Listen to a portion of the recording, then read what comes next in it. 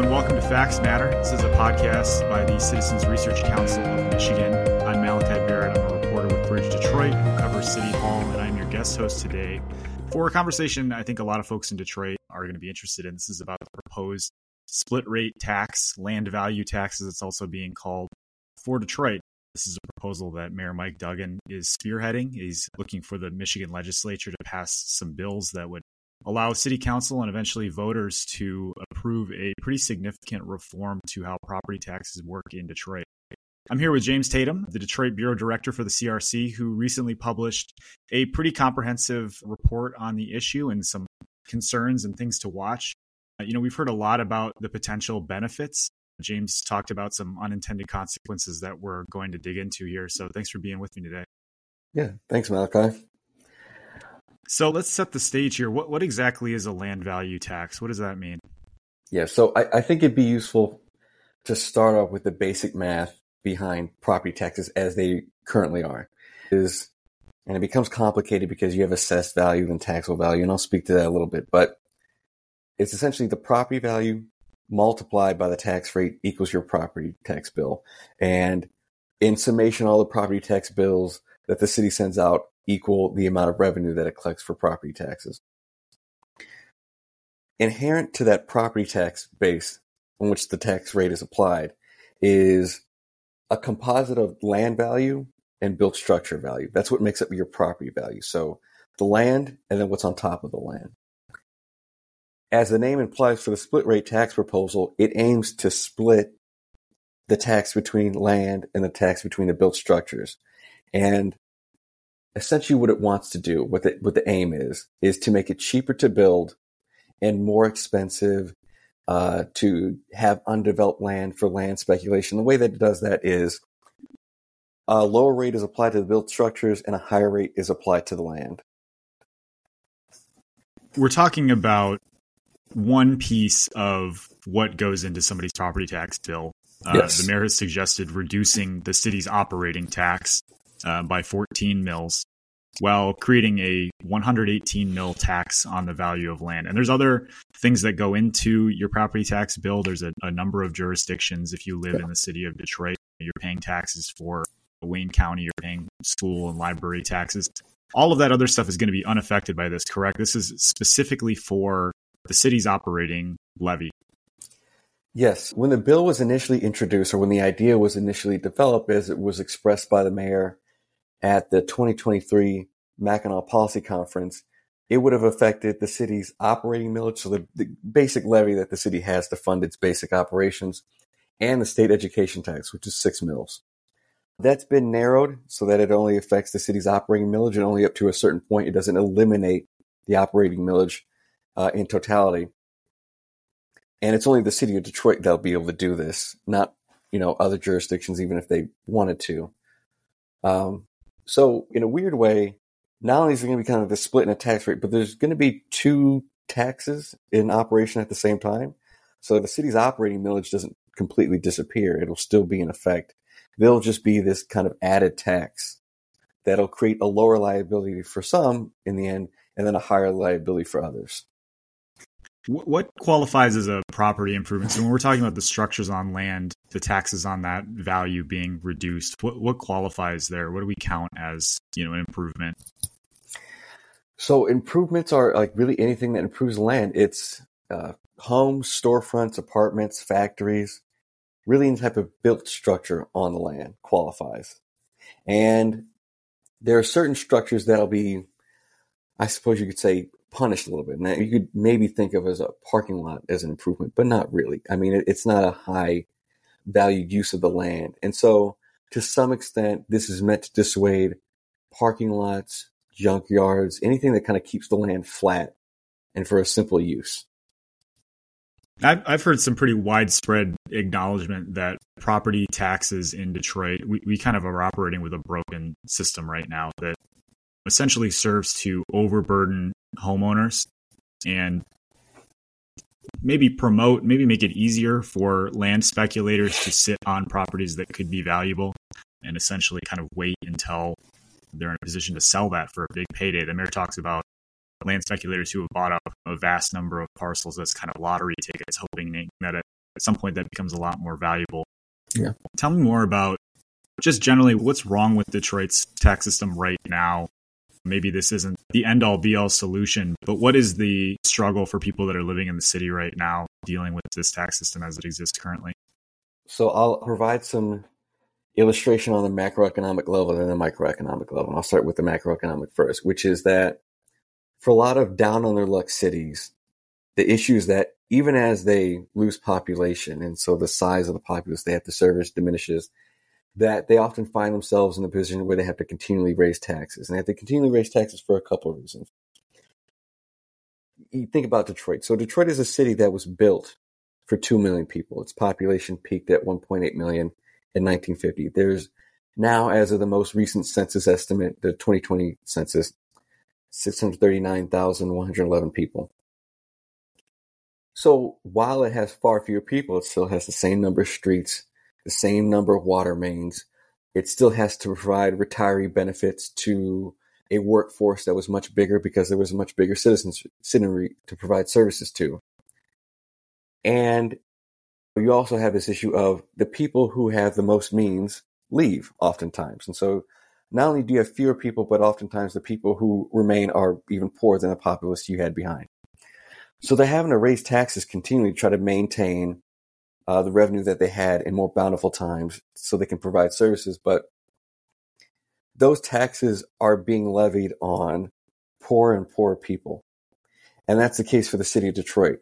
If you look at the tax rates, the combined tax rate, Detroit citizens pay relative to those jurisdictions around them, they pay substantially more.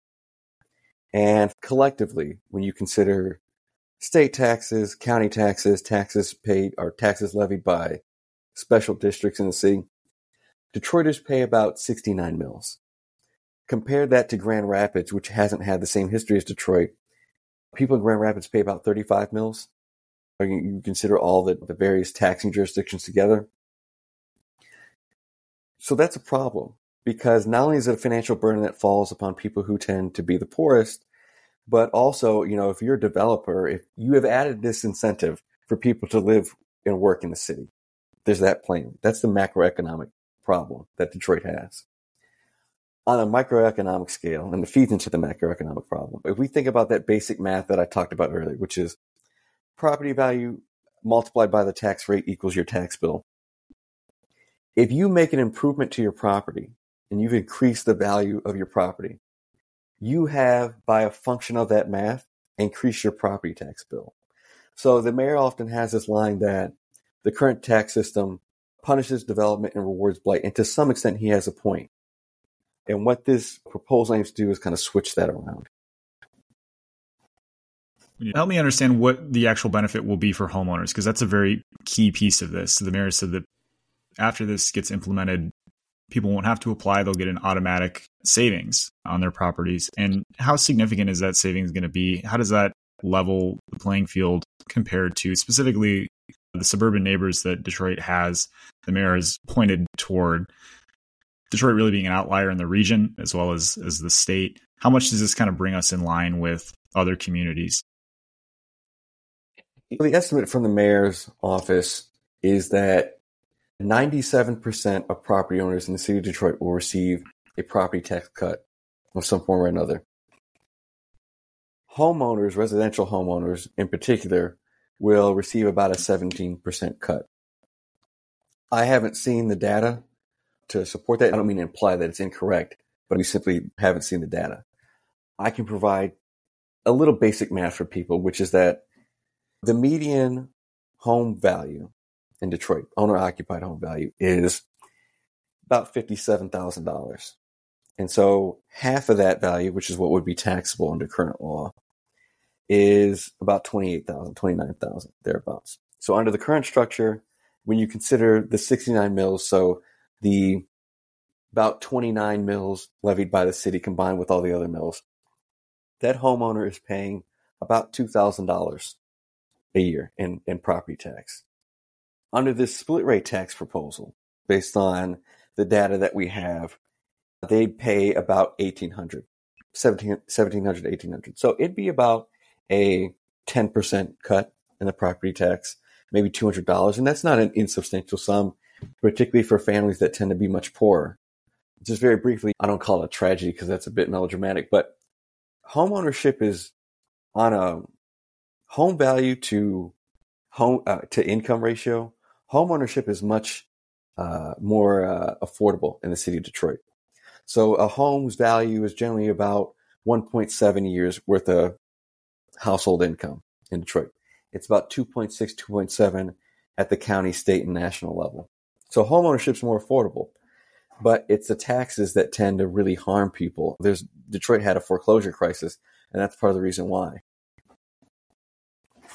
That's that situation. So let's expand a little bit on what happened in the recent past here. Coming out of the Great Recession, basically my understanding is that the city did not account for the declines in property value. And so essentially they were overvaluing homes over a period of maybe even close to a decade. And that led to residents being overtaxed. The Detroit News has pegged that figure around $600 million collectively, which led to a wave of tax foreclosures and people losing their homes.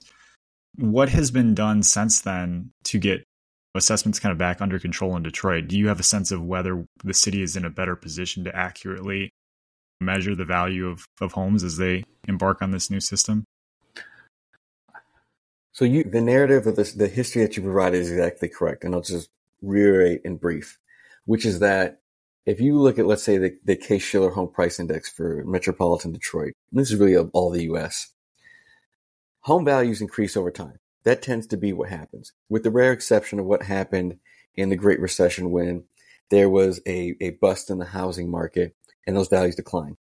Detroit did not reappraise those properties to reflect the worsened economic conditions. And so because the property base was elevated, the city taxpayers paid more than they needed to. To correct that, in 2017, the city completed a citywide reassessment. Most people, I want to say, or at least half of residents or half of property owners, saw, I think, about a 10% reduction in their tax liability. So if we compare then to now, the citywide reassessment in the 2017 lowered the property tax base for a lot of people, and that lowered their tax bill. Now what the city aims to do is to lower the tax rate itself and lower their tax bill by that means. So are they prepared to take this on? It's hard to know. There have been improvements in the city's assessment office. There's still, if you listen to, I think, Alvin Horn, who is the deputy chief financial officer for assessing, he says they're understaffed and underfunded. It's hard to know how intensive this will be to appraise these properties properly. He's been pretty clear, Alvin Horn, that his office needs more support. It needs basically a budget increase to hire more staff and implement some software improvements. And that would put them in a better position to implement this. The mayor's open to that. So we'll see what happens there. But I think it kind of speaks to a general anxiety that I've been hearing among residents that they don't necessarily trust the numbers that are coming out of the assessor's office. And the mayor's been pretty clear that they've implemented reforms. They've across the board slashed assessments, I think, as you were pointing to there. And there's not really a widespread problem with overassessments. Now, there's other groups. Coalition for Property Tax Justice for One has put together some research suggesting that the lowest valued homes in Detroit are still being overtaxed. Do you have any perspective on where that stands today, if that's still an ongoing problem? I haven't seen that research. The problem is that really to combat a property tax assessment, it isn't done for the most part on a systematic basis. You, the taxpayer, are left to challenge your property tax assessment in a tribunal. And most people don't have the resources to do that, oftentimes because it requires legal counsel. So after the citywide reassessment that occurred in 2017, you would hope that all the assessments have been corrected, but it's hard to know because there's not as much systematic research on the topic post that reassessment. So let's zoom out a little bit. We talked a little bit about the savings that homeowners can expect. The city has said on average around $184 are what people can expect to have slashed off their bills. It varies. There's a couple of factors that go into that. The city released a tool where people can input their address and it kind of spits back out what they're paying in taxes now and what their savings will be. And I've seen that range between $20 to $50 off the bill to several hundreds of dollars, even up to, $1,000 or more. Can you give us a better sense of what kind of determines how big the cut will be for homeowners? It in part depends on the location. Are they near the central business district where land values will be higher? So there isn't a set tax rate yet, because the process is the state legislature has to approve the city's ability to do this. The city council has to approve a referendum. Voters have to approve that referendum. The proposal the latest one that's been reviewed by the city's, I think, legislative policy division, is that there's the 6 mills from the city's normal tax levy, and then in the split rate tax, it's 118 mills on land specifically. And so when you really think about it, it's 6 mills on built structures, 124 mills on land, because you have the 6 mills that's applied normally to property value, which is a composite of land and built structure value. And then those 118 mills, which are levied strictly on the land value. Research put out by the Lincoln Institute of Land Policy noted that for a lot of Detroit properties, if you look at them in totality, 96% or so of the total property value is built structure value. The other 4% is the land value. So for most people, it is likely that they will see a property tax cut. But the size of it likely depends on how close they are, how much proximity they have to really desirable pieces of land, such as downtown, midtown, and the like. So the further you're out from those pockets of development that have happened in the city, the greater your tax bill is likely to be, because the lower value your land is likely to be. This leads to kind of the big elephant in the room that we haven't gotten to yet. Some of our listeners are probably really wondering about how this affects downtown and the central business district and wealthier neighborhoods in proximity to that, like Brush Park, where there's been a large amount of development. There are condos that are on sale for $1 million or more over there. And who really stands to benefit the most from this? So what's the impact on those wealthier landowners, those larger developers that have some really lucrative sites in downtown Detroit? So their tax bill would fall. The amount of decline is hard to discern, because the majority of the value for, let's say, some of the buildings in District Detroit, for example, that some of those already see tax abatement, but some of the major developments is that the built structure is most of the value. And so there would be a cut on that end. At the same time, to the extent they're in a desirable area, that will probably mitigate some of the reduction, because their land will be very valuable in a central business district and the like. So will they benefit heavily? Likely so, but that does not in and of itself, I think, make the policy unworkable or the improper route. That's to some extent for the Detroiters to decide. Is the tax cut, when considered in totality, worth it, even if maybe outsized benefits are conferred to people who have valuable buildings? Critics of this proposal have specifically pointed to the savings that wealthier landowners will receive as a flaw of this proposal. There's a characterization that it's a handout basically to owners of parking lots and basically handout to developers and building owners in the downtown. Is that a fair characterization? Those people would likely see an outsized benefit. I think that is a fair characterization. A part of the problem is also that the city already hands out quite a bit of benefit to developers. So if you think about how often tax abatements, which is a somewhat artificial reduction in tax liability that can be conferred by the jurisdiction in question, the city already does that. So the issue today is the city has a really inefficient and burdensome and to some extent messy tax system. And the reason it's messy is that while it levies this heavy burden on people, it also, in a patchwork style, allows people to opt out. But if you think of the neighborhood enterprise zones, Renaissance zones, it has all these ways in which it has alleviated the burden for some people, but not all. Yeah, the mayor's talked about NEZs, neighborhood enterprise zones, as being kind of an unfair system that's Yes. served to really just benefit the wealthiest neighborhoods. And if you're lucky enough to live in those areas, you get a nice tax break. But if you're not, you're kind of SOL.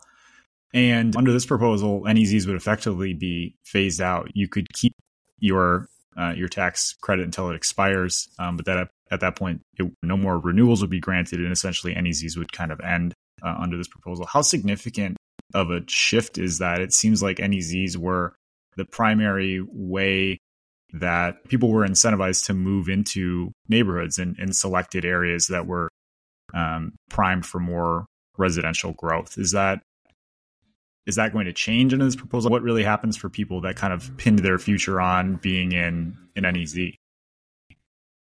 So as I understand the proposal, how it stands now, there is, to some extent, an attempt to hold people harmless with credits for at least some period of time. After that point, it's somewhat uncertain how it will affect things. Even if their properties increase in value, there won't be as much an effect on the tax bill because it'll be the built structure that increased in value, likely more so than the land.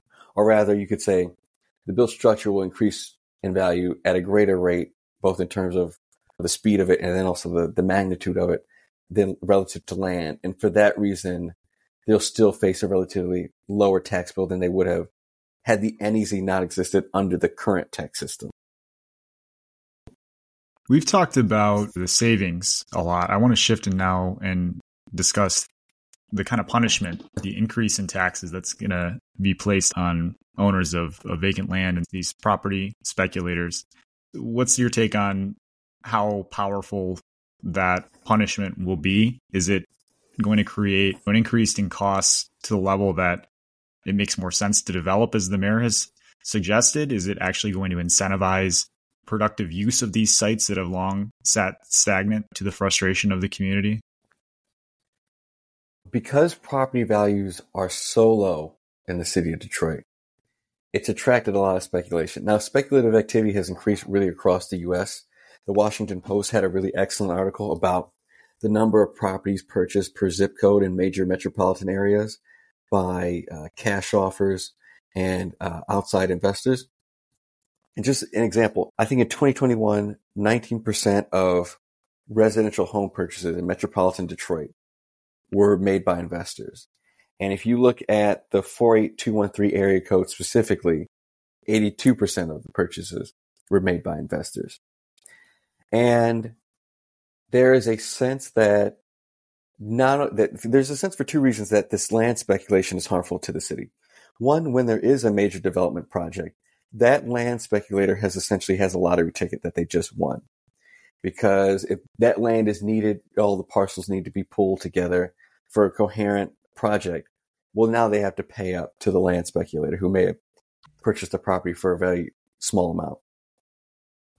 Then there's also the period in the interim, when the investor cashes in and cashes out, that maybe they're not doing anything to incentivize development. And in the interim, the property is kind of left to deteriorate and the city has to pick up the cost of that deterioration. So this is intended to add cost to that, specifically for vacant land, because remember, it's land itself under use. You're taxed at, taken together, 124 mills, normal 6 mills and 118 of the specific land tax mills. And by the way, I say mill. A mill is $1 tax for every $1,000 of property value or taxable value. And so it's meant to make that more expensive and cost prohibitive. And it's meant to incentivize really one of three outcomes, which is that they pay more in taxes. And so the city recoups the costs that are needed to ameliorate crime or environmental hazards because the properties may be left to deteriorate. Sell the land to somebody who will build on it or build on the land themselves. As the city seeks to punish that activity, I don't want to overstate the concern, but there is some worry about whether this will increase, maybe even in small part, land abandonment. That if I purchase this property for a low price, merely as a lottery ticket, under the phenomena that I just stated earlier, that if costs are added to this, what is supposed to be a passive investment, that I throw my hands up and I leave the property to further deteriorate and maybe fall into tax foreclosure. I think we're talking about a couple of different groups of people when it comes to land speculation and landowners of the vacant sites, which makes it a little tricky to talk about. I mean, there's the kind of bad faith actors that the mayor's talked about, the people that are holding on to the lottery tickets. And then there's folks that kind of push back on this and said, the reason I haven't developed on the site is because it's expensive to develop in Detroit. And this isn't going to make that any easier for me. It's going to increase my costs, basically. Is that a valid concern from folks that maybe this problem of speculation is being overblown and it's really going to hurt folks that are trying to scrounge together the financing to do stuff, and increasing their bill is going to hold that back? So if we look, I don't want to say the pandemic ended, because in some sense it hasn't, but when we've started to come out that the worst parts of it, you saw a substantial increase in the cost of steel, lumber, and other supplies needed to build a home. So that inflation has not completely abated. Then you have the fact that interest rates are on the rise, and so it's more expensive to borrow. So it is expensive to build, and it tends to be more expensive to build in urban areas relative to suburban or rural areas. In addition to that, credit access in Detroit is already restrained. Part of the reason that home ownership is so difficult is because the property values are so low, that the properties, banks won't write a loan for them.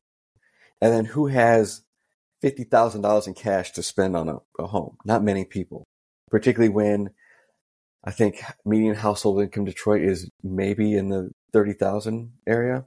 Yeah. Census said put it around 32, 34,000, I believe. Yeah. So there is that issue. It's hard to know. Part of the problem is there doesn't appear to be much demand for that type of land in Detroit. Now, we don't have a perfect metric for demand for vacant land in particular in Detroit, and this wouldn't only be a penalty on vacant land. It's really kind of any type of underuse or underdevelopment. So parking lots, junkyards, those would also be to some extent disfavored under this policy.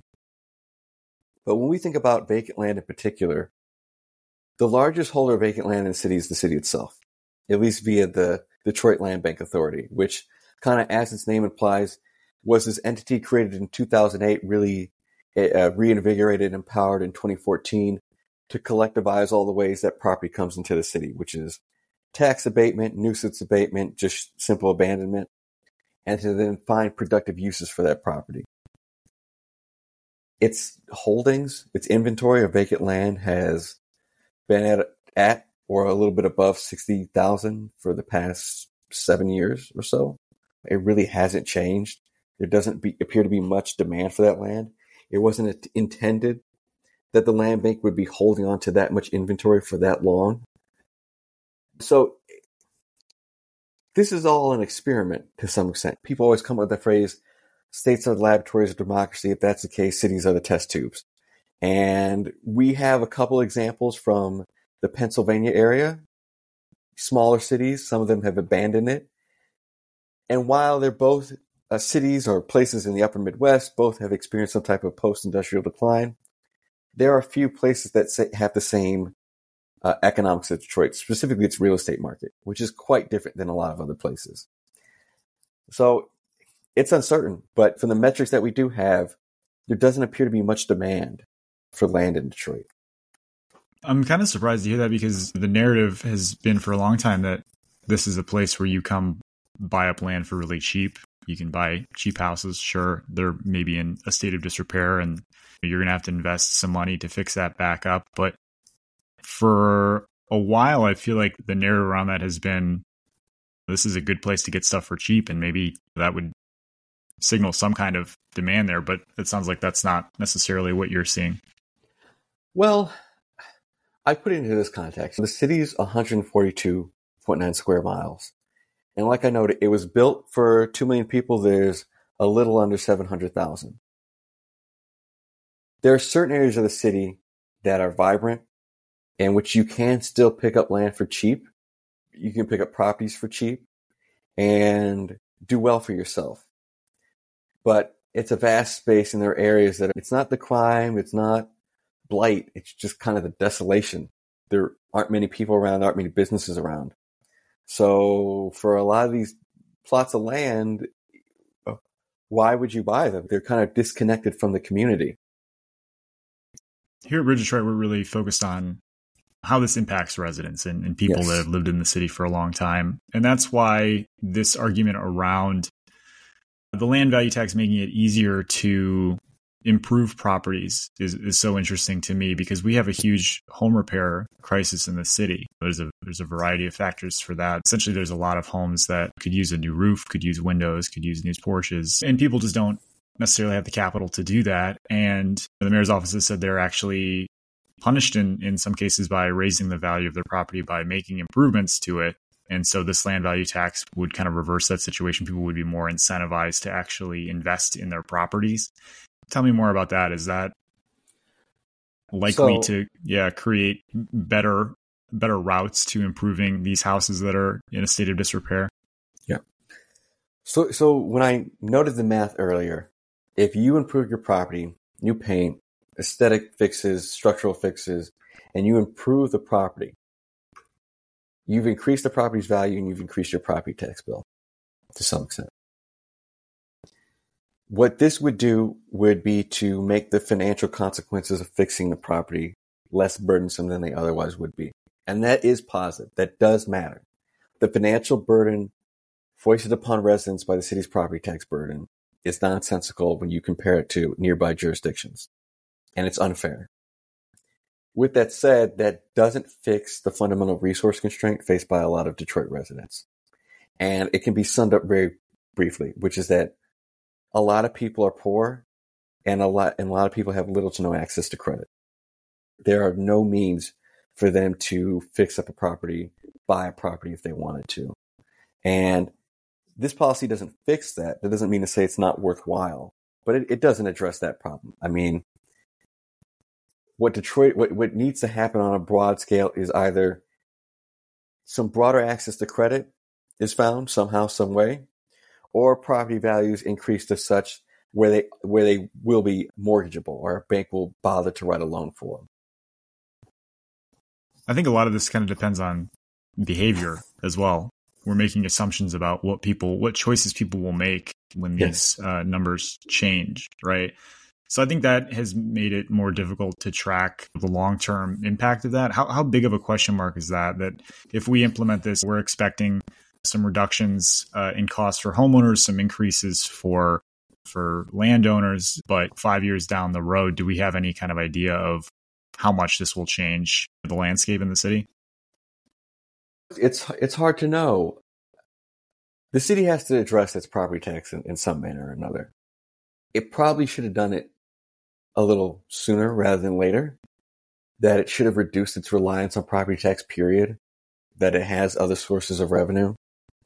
But any type of policy that returns money to people's pockets, that makes it less likely that they'll lose their home to unpaid taxes, is worthwhile. It doesn't mean it'll be necessarily be this policy or that this is the best course of action, but some action needs to be taken. And if this is the route the city so chooses, it's because we have few examples, almost none, for major American cities to work from. It really is a vast unknown. The city's talked about this being revenue neutral too, which is, I think, an important thing we should talk about, the impact on the city's actual budget, especially as we're 10 years out from the bankruptcy. The millage rates were calculated to kind of make up for each other, so the reduction will be covered by the increase in taxes. But I think long term, that's going to really depend on if we see increases in development. I mean, if we see demand for vacant land go up and these properties that are currently tax exempt because they're owned by the land bank the city can begin collecting property taxes from them. So I don't know. I mean, how are you thinking about that? The city has a caveat, I believe, in its analysis that it believes will be revenue neutral at least within the first year. Part of that depends on the actions that people take, because, and it depends on how the value of land either increases or decreases relative to built structures. Because if you have a situation where land values decrease in a substantial way, not that they necessarily would, Okay, well then now more revenue has to be made about the tax on built structures. The city should probably reduce its reliance on property tax revenue. And luckily for it, income tax revenue is on the rise. Taxes on gambling and other wagering activities is on the rise. Utility users tax is somewhat on the rise. All that needs to happen is that as its resource needs increase, that the totality of the revenue that it collects, irrespective of the exact source, increases along with it, that you have non-recurring expenditures supported by non-recurring revenues. It doesn't really matter what the mix is. Property tax is relatively more stable than the other tax sources because reassessment only happens so often. Property values tend to increase over time, with the exception of the Great Recession aside. So we'll see what happens within the first few years. Like I said, we just don't have the data to know. At best, we have our estimates. Yeah, it's important to note that property taxes are not the main source of revenue for the city. The city collects more income from, or revenue, I suppose, from income taxes and from the gambling taxes, as you said. Correct. And in long term, I mean, it seems like this has been something the city's been trying to get away from for a while. That was part of the creation of the income tax, was to reduce the reliance on property taxes when values are not as stable or declining. We're thinking about reforms, other alternatives that could kind of get at this problem. I think in concept, the land value tax is a simple kind of idea, but in implementation, as we've been talking about, there's a lot of unknowns and complexities to that. The city council has suggested maybe we should be looking at an amusement tax or some kind of arena surcharge on the big event venues, Little Caesars Arena and Comerica Park and the Fox Theater, that bring sporting events and big music acts. We had Beyonce and Taylor Swift come to Detroit this year. Do you have alternative proposals that might kind of get at this problem in a cleaner way or in a more equitable way? So I'll speak to two proposals that I've seen. One was put out by Councilwoman Angela Whitfield Callaway. And as I understand from her office, this proposal doesn't, preempt the mayor's proposal, and she's supportive of the land value tax proposal or split rate tax proposal. But her proposal was to reduce the city's mills by 2 mills for 5 years, so that there would be a 10 mil reduction in total. So for the audience's benefit, the city's current basic operating millage rate is 19.9520 mils, if I remember correctly. And the 2 mil reduction will reduce it to the point where it's just 9.9520 mils. It is a much simpler proposal. It is also a costlier proposal. It doesn't mean that the costs are, and when I say costs, I don't mean expenses made by the city, foregone revenue that's lost that would have been collected otherwise had the tax rate remained the same. That there are those revenue losses to consider, but that they're not necessarily insurmountable. I don't know to what extent the city has explored that option. There's also a proposal that's been put out by people to eliminate the property tax. That may not be as feasible for the same reasons, that it may be too costly to the city. There's also a proposal that the city could abate taxes totally on residential property, or at least owner-owned or owner-occupied residential property. Some math would have to be done about how much revenue would be lost from those proposals. None of them are insurmountable. Just like the city has petitioned the state legislature for the authority for a split rate tax proposal, it could, for example, petition the state legislature for more authority on income tax. A lot of this definitely depends on how receptive the legislature is to implementing these changes. Detroit can't do this on their own. And I want to shift now and kind of talk about where we stand. We're recording this on November 10th. The legislature has wrapped up its business for the calendar year and did so without passing a package of bills that would allow Detroit to ask voters to implement this land value tax system. It hasn't even moved out of the House yet. It would need to then go into the Senate, and there would be some negotiations there. We could expect even some changes to be made. But once Michigan senators have their hands on this, does that speak to anything we should be concerned about? I think there were a number of reasons why Democrats were unable to muster up the votes for this. House Speaker Joe Tate obviously is from Detroit, is working with the mayor to get this through. but wasn't able to build up enough support to kind of get this through the door in the House this year. To what extent does that signal problems that this is going to run into in the legislature? Listen, it was an ambitious timeline. I think the timeline, as I heard articulated by the mayor, was that this would be voted on by the legislature, that I think by February, if not earlier, city council would vote on it so that it could be on a referendum during the presidential primary. And then that tax change could filter in for next year's tax bills. What I suspect happened is there was just more education that needed to be done on the mayor and the city's part than was anticipated, because there just aren't many examples. Nobody does this in the state of Michigan. Hardly any cities do this in the U.S. I don't even know if there's that many cities that do this internationally. So it could come to fruition, but who knows? And then there's the added complication that while we were quite a few years ahead, or at least a year or two ahead, there's a mayoral race in 2025 to be considered. And there's a question of whether Mr. Duggan will try to run for another term or whether others will join him in that race, and whether they'll be competitive. There's complexity and there's added politics, all of which have made this difficult almost with any issue. But I suspect that the main issue was people are too unfamiliar with this idea and uncertain about its implementation. Well, at least people will have more time now at this point. I don't think we have a set timeline for when it will be brought back, but House Speaker Joe Tate has said that this is high on his list of priorities and will come back sometime next year. So we're going to have to keep an eye on that. What have we not talked about that it's important to consider aspects of this kind of stand out that you just want to kind of leave people with as we wrap up here? I think we've captured most of the elements of it. I would encourage people to use the property tax bill calculator that the city has put up on its website to see how the policy would affect them. But even if this specific proposal doesn't make it out of the state legislature, reform is needed. And I say reform, but really the word is reduction in the tax liability that's put upon some of the poorest residents in the state. And it's important that this is on the top of people's minds. Great. Well, James, I really appreciate your time. Thanks for lending your expertise. And I hope listeners had a chance to get more familiar with some of the nuances of this proposal. As you said, there's more to dig into here. I'm going to be continuing to cover this for Bridge Detroit. We've done a couple of explainers of the current proposal. We're going to be watching if that changes, tracking the reaction from city council members and voters, because ultimately this is going to rely on Detroiters themselves choosing to take this up or not. But I think we've kind of handled it for today. So yep. I appreciate your time, and thanks everybody for listening. The Citizens Research Council of Michigan has been providing lawmakers, academics, and the media, and all Michiganders, really, with factual, unbiased, independent information on significant issues concerning state and local government, organization, and finance for 107 years. Our research is available to you.